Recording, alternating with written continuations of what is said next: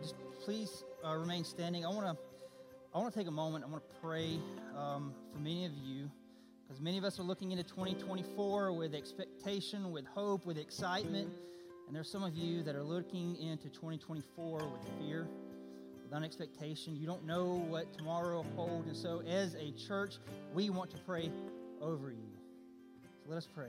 God of all comfort, we come to you, and we know that you don't leave us, you don't abandon us, that those that are your children can never be taken away, and you will never leave, and you will always love. Father, that you know what tomorrow holds, and that is what we place our faith in, that you are faithful to your people. And so I pray for the comfort for Stone and his family as they battle, or as he battles RSV, Father, that you work through his body and through modern medicine for your glory and his good. Father, for the marriage that is on the brink of destruction, I pray that you mend it in a way that only you can mend it.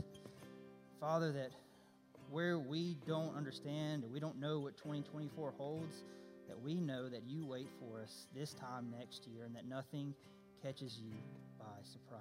And that is what we cast ourselves upon. And we love you, Father, because we know that you first loved us. We ask all these things in Jesus' precious name.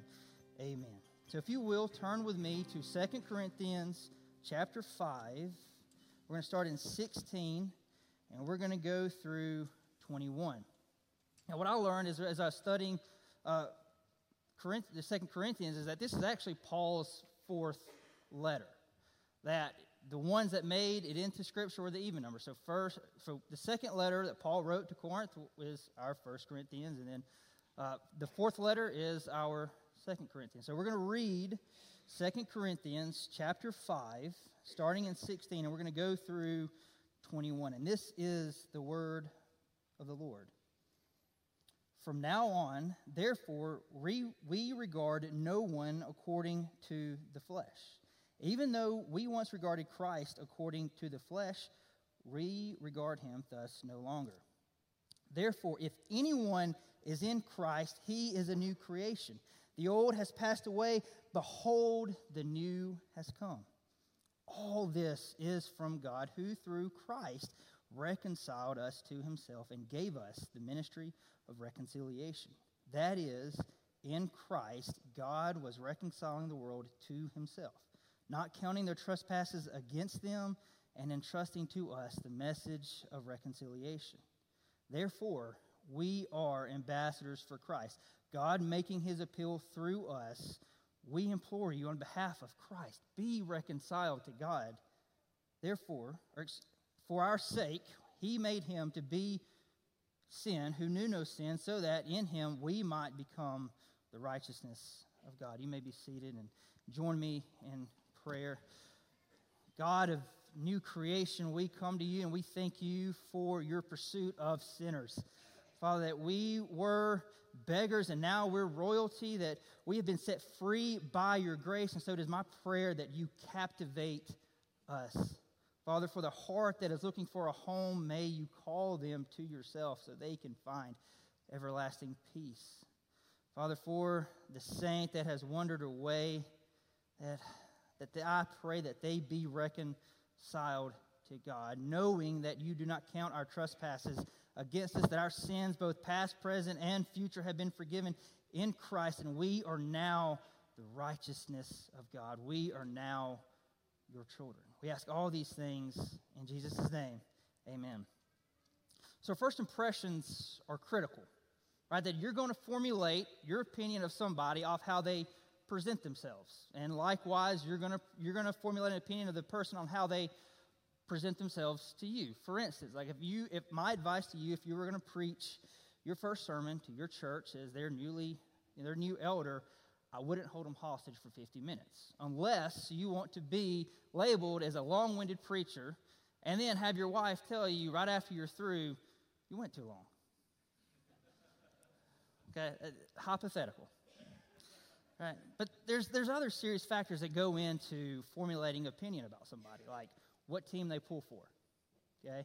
Or what political party they align themselves with, or what their orientation is, what their job may be, whether they drink their coffee black as God intended it, or how they cook their steak, or maybe do they consider North Carolina barbecue real barbecue or an abomination?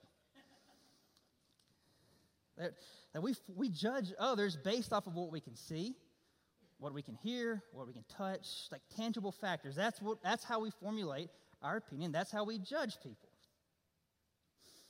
And see, this isn't a new way of judging people. This way that we judge people goes all the way back to the church in Corinth. See, Corinth was originally a Greek city that was captured by Rome, and then it was resettled. So upon this new resettlement of Rome citizens immigrating into Corinth, it was a chance to reinvent themselves. It gave you a chance to, if you were low class, if you were blue collar, if you were a slave, you could purchase your freedom, you could come to Corinth, and now you could become a scrupulous merchant rising through the social class. You could become a philosopher. You had the chance to ascend the social ranks because in Corinth, they really didn't exist at the time. It was that chance to be new, to have a new identity. And so, this is the issue that they face. And so, what I want us to see is I want us to look at verse 16. Because what we see and what we touch, it makes sense to judge people by that. It's natural.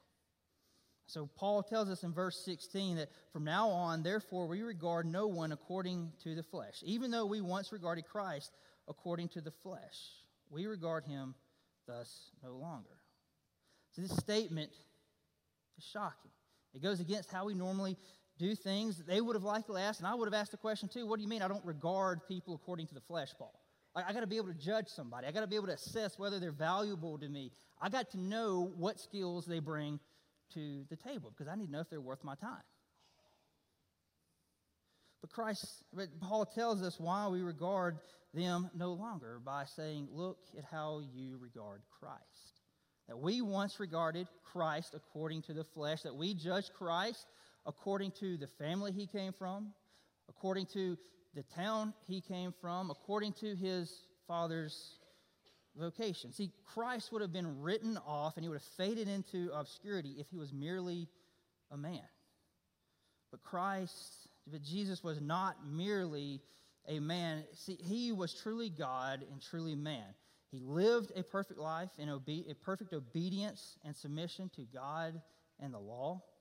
He overcame sin, the flesh, and death on our behalf. And he was resurrected on the third day and ascended into heaven, where he sits at the right hand of God the Father Almighty. And so we no longer regard Christ according to the flesh. What Paul is telling us, since you do not regard Christ according to the flesh, regard no one else according to the flesh. What Paul is doing is he's raising our view of people.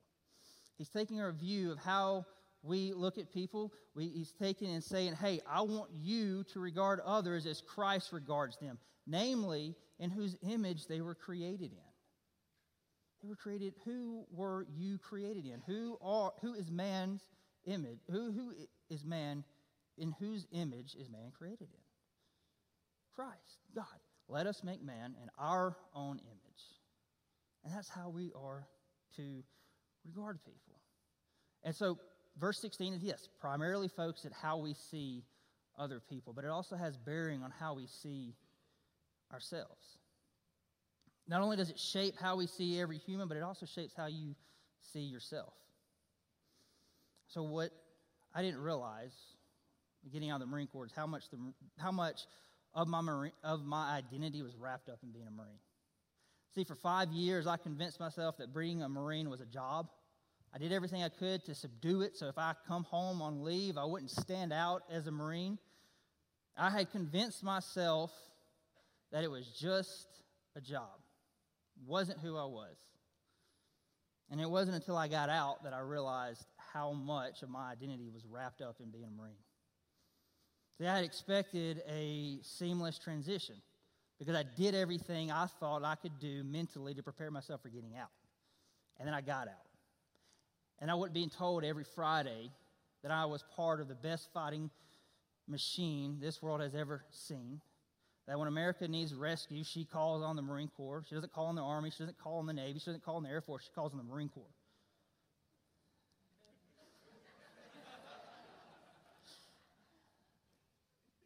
We'll let history speak. But it was.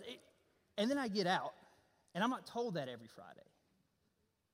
I'm not told that every Friday. I'm not told I'm important. I'm not told I'm part of this fighting machine that people look to. And I transitioned out without fanfare. Transitioned out from being seen to being unseen. I transitioned out into obscurity. And it hurt. It scared me. I didn't know what to do with myself. I didn't realize how much of my identity was wrapped up in what I did. And many of you probably feel the same way. You punch a clock on Monday and you look to Friday. Just, hoping for Friday. And when Friday comes, you dread Monday because you know you got to do it all over again. You change diaper after diaper. You cook meal after meal with little fanfare. Everything you do appears to have little value, little impact. And you find yourself asking, is this all there is? Is this all I'm going to do for the rest of my life? And what I needed to hear when I got out of the Marine Corps, and what you need to hear right now, is that your identity is more than what you do. Our identity is more than what we do. See, Paul is shifting our view from the earthly to the heavenly. He's shifting our view from the physical to the spiritual. He is telling us, since we no longer judge Christ according to the flesh, we no longer judge others according to the flesh. See, we're not our job. We're not our social status. Our value is not determined on how much money we make. Our value is not determined on how many kids we have or don't have. Our value is not determined on whether or not we're married, divorced, or single. Your value isn't determined by whether or not you play on the football team, whether or not you're in the band or you're in the stands. See, our identity is more than what we do. And this statement shatters our worldview. But what Paul doesn't do is he doesn't roll the grenade into the room and leave. He doesn't tweet, hey, regard everyone according to the flesh, according to the spiritual value, and then turn off his comments and leave. No, he explains why in verse 17. Look at verse 17. Therefore, if anyone is in Christ, he is a new creation. The old has passed away. Behold, the new has come. See, our identity is not in what we do, but in Christ. That's where our identity is. Our identity is in Christ. And he draws our attention to this by saying, therefore. Anytime you see therefore, you need to stop and see what it's there for. And I'm going to tell you that every time I see it. Why? Because you're prone to forget. I'm prone to forget. And we need to be reminded what God is telling us. And see, Paul is telling us who we are. In Christ, you are a new creation. You are not who you used to be. It's going to be the most true new year, new me statement you will ever make. To be in Christ is not merely to be a new creation. It's more than that. To be in Christ is to be united to Christ. You are united to Christ and he to you. To Paul, to be in Christ was absolutely everything. It was his identity. If you recall, Paul persecuted the church. Now, who is he when he's writing to the Corinthians? He's their best friend. He's the biggest champion of the church. He hated Jesus. Now he loves Jesus. He was an enemy. Now he's a friend. But what does Paul mean by to be in Christ? I think we can look to Ephesians 5 to see what it means to be in Christ when Paul compares a relationship of Christ and his church with that of the husband and wife. See, have you ever thought about why you married your spouse? Or maybe you've asked somebody, why did you marry that person? See, if you were to ask me that question, why I love Allison, I could give you a litany of reasons, but I couldn't nail it down to one that encapsulates everything. I could list all the things that I love about Allison, but I couldn't nail it down to one. See, if you were to ask me why I married Allison, I would tell you because she's Allison.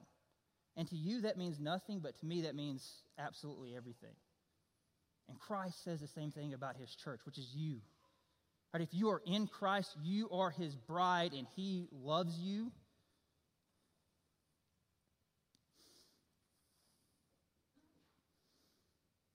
He's not going to forsake you. You cannot be separated from him, and he cannot be separated from you. And Paul tells us this. Right? If we go to Romans 8, what question, the end of Romans 8, what question does Paul ask? What can separate us from the love of God?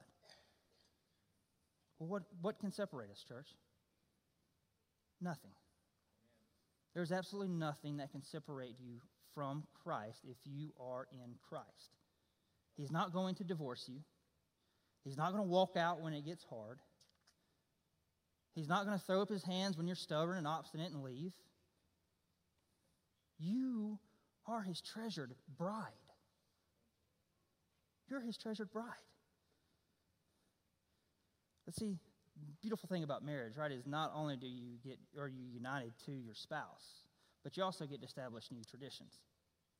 Right, you come together, you lay the foundation upon which you two are going to erect a family. And I remember growing up, right, that all families have non-negotiables, okay, things that, there's no, hey, we're going to do this, okay. And for the Nets household, that was going to church on Sunday. Like, Sunday was reserved for church. Didn't matter if the fish were biting, if the deer were in rut, you were going to be in the pew. Matter of fact, the world could be ending, and it better find you in the pew. See, my parents took Joshua 24:15, right? For this house, we will praise the Lord. They took that literally, and I, wanted to find out why, right? Why is this a non-negotiable? And the short answer was, because I brought you into this world, right? I can take you out of it. Like that was a non-negotiable, and the same thing applies to our family. That Alice and I have non-negotiables for our three girls, or our three kids. Sorry, Anderson. That we have the responsibility of determining their identity because we created them. And the same can be said about you and I. Why? Because God created us. We are his new creation. See, our identity is determined by God. Paul says in verse 18, all this is from God. And not only does he create us, he gets to tell us who we are. Not the world. The world doesn't get to define us. It's God who defines us. Your sin doesn't define you. It is God who defines you. But we know the reality is that when we come to salvation, we arrive with baggage. We have trauma.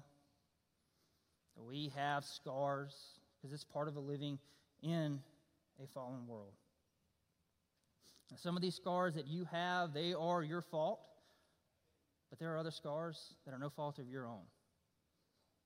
And what I want you to know is that the only scars that define you are the ones on Jesus' hands and feet. Those are the scars that define you. This means that your divorce does not define you, your adultery does not define you, your anger does not define you, your obscurity does not define you. That habitual sin, it doesn't define you. See, we have a tendency to focus on our failings over what God has done in us. And that is why we need the gospel. We never outgrow the gospel. This is why Paul says in the end of verse 20, be reconciled to God. And notice that it's in the present tense. Right now, in this very moment, be reconciled to God. And why does he tell us be reconciled to God? Because we forget the gospel. Right, we just sing, come thou font, and there's a line that we sing, prone to wonder, Lord, I feel it, prone to leave the God I love. And we sing this because it's true. Now, that I forget the gospel more times than I care to admit, but not only do I forget the gospel, I'm also stubborn. I am stubborn, I'm obstinate, I double down in my sin and rebellion. I say that last time was the last time that I was going to sin, and yet where do I find myself? You make promises that you're not going to return to the sin, and what do? What do I do? We double down. We double down in our sin and rebellion. I convince myself that I have fallen from grace, that I have exhausted His mercy, that there is no more for me. Can you relate to this? Can you relate to that despair that you feel? Brother, sister, I want you to hear with your ears. I want you to hear with your mind. I want you to hear with my heart. This quote from Derek Thomas, when he says, when Christians sin, they don't fall from grace, they fall into it. When Christians sin, they don't fall from grace, they fall into it. And this is why Paul is telling us, be reconciled to God. But look back at verse 19 when Paul says, not counting their trespasses against them. The sins of your past, forgiven. The sins that you committed this morning on the way to church by yelling at your kids, forgiven. The sins you're going to commit going to the restaurant because the person in front of you is driving the speed limit, forgiven. That you are forgiven in Christ. Will you confess your sin and unbelief?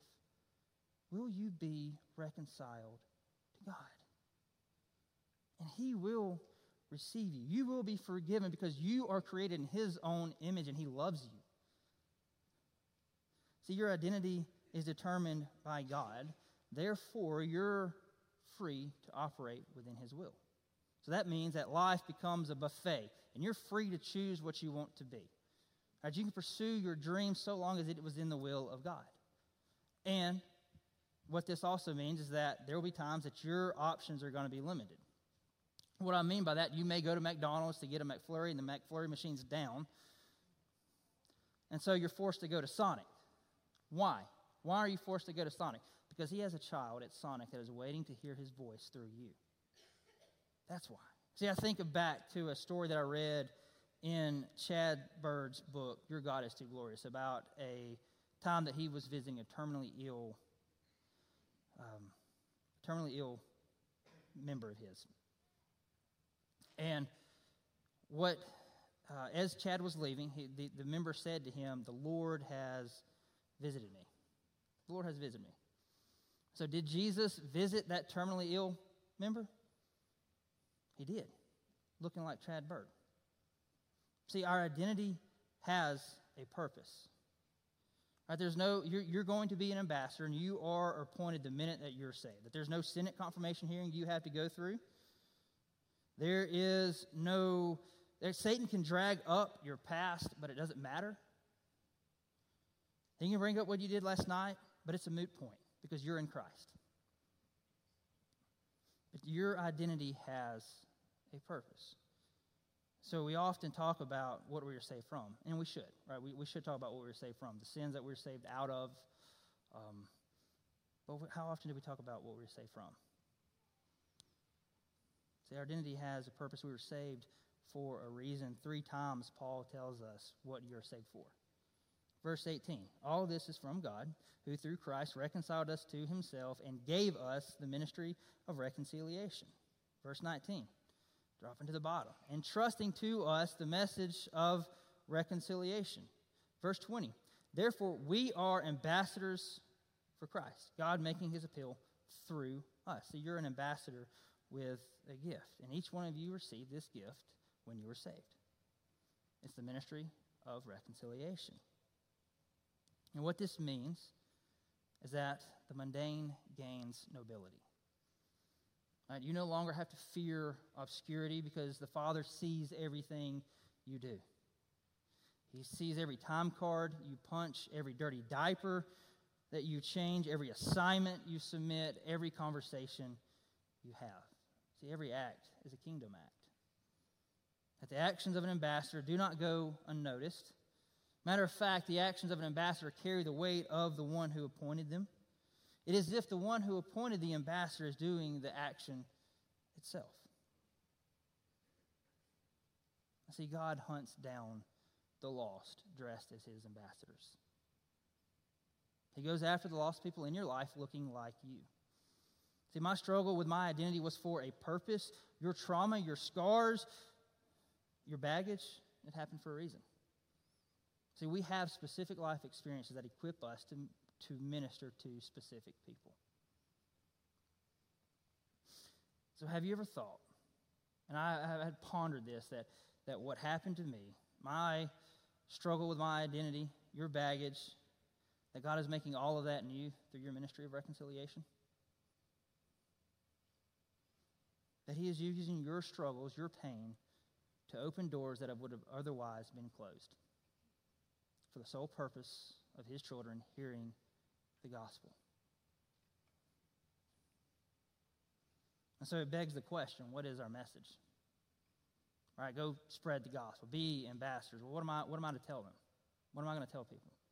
Well, verse 21 is our message. For our sake, He made Him to be sin who knew no sin, so that in Him we might become the righteousness of God. See, our message is God pursues the lost. For whom did Christ be made sin? Our sake. That He who knew no sin became sin for our sake. So look back at 18. I want you to look back at 18. And who is this from? It is from God, that God initiates the reconciliation. We need to know this because God has already began the good work, and all you have to do is walk in it. That He has gone forth and done the work, and you just have to walk in it. And see, if I'm honest with you, that my testimony shouldn't begin when I was 18. So when I tell you my testimony, I say somewhere around 18. I should not begin there. Where I should begin is that God began reconciling me to Himself through a boy from Ohatchee who rode his bike to the local Methodist church, and from a girl from Andalusia, Alabama, who had Christian parents. Them two met in a Winn-Dixie. They commit to themselves and to the Lord, and they go on to have two boys who they raise in fear and admonition of the Lord to the best of their ability, one of whom is standing before you today.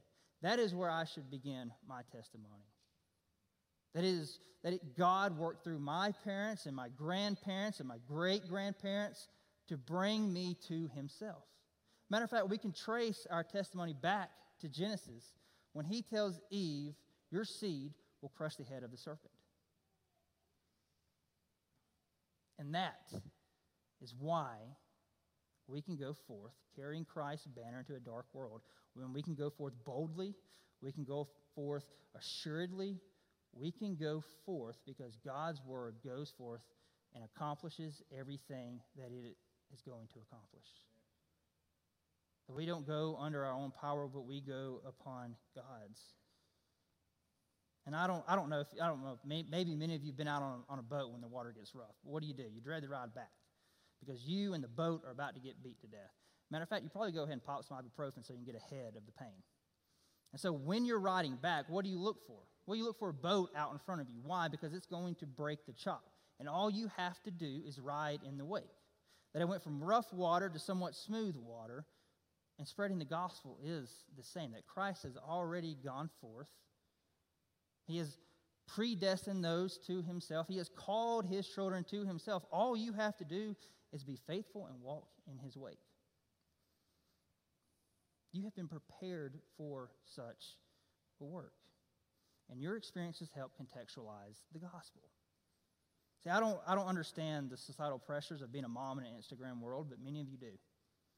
Many of you know what it's like to have every outfit you put on your kids judged.